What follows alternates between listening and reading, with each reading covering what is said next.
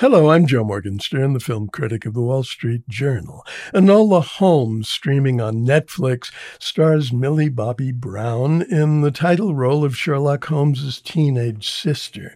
Enola is much younger than Sherlock, who's played by Henry Cavill, seems to be much smarter. She seems smarter than everyone except her mother, Eudora.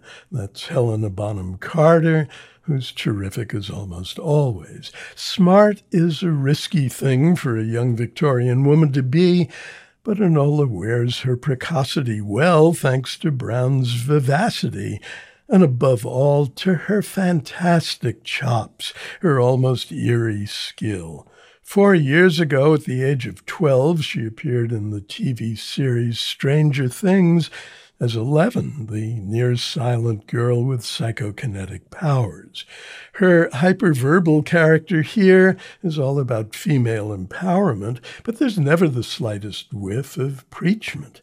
She's the bright, sustaining spirit of a film that surrounds her with a fine cast and lovely trappings in a pleasantly twisty detective story that's elevated by the exuberance of Enola's detecting.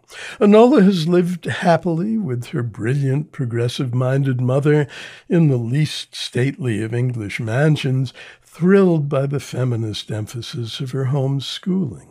When her mother goes missing, Enola's brothers, Sherlock and Mycroft, her legal guardian, return home to organize a proper upbringing for the kid sister they haven't seen in years.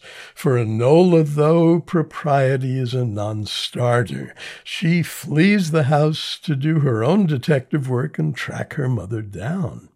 It's worth noting that the Conan Doyle estate has sued Netflix over the film, claiming for intricate legal reasons that copyright has been violated by depicting Sherlock Holmes as having emotions. Well, it's true, he not only has them, but he displays them at many points in the story. In addition to being a good detective, this Sherlock is a good man who turns out to be a good brother. It's also worth noting that Henry Cavill, who played Superman in a pair of Hollywood action spectaculars, displays Sherlock's emotions ever so subtly. Not, I would assume, out of fear of criminal exposure, but out of a desire to serve the needs of what's clearly a secondary role. What the star does is harder to fathom. It's not that she isn't dynamic, witty, vulnerable, or enchanting when the circumstances call for it, but that she's only 16 in her first starring role, and she carries the whole production with never a single false note. Enola Holmes was originally made for theatrical distribution, then switched to streaming because of the pandemic and theater closures. Yet the downsizing doesn't seem to have affected the portrayal at the center of it all.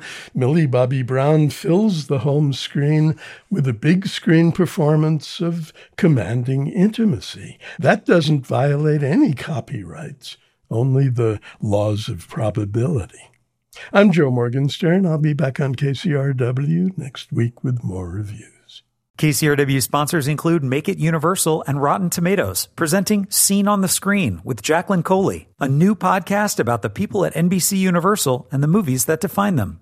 Available wherever you listen to your favorite podcasts.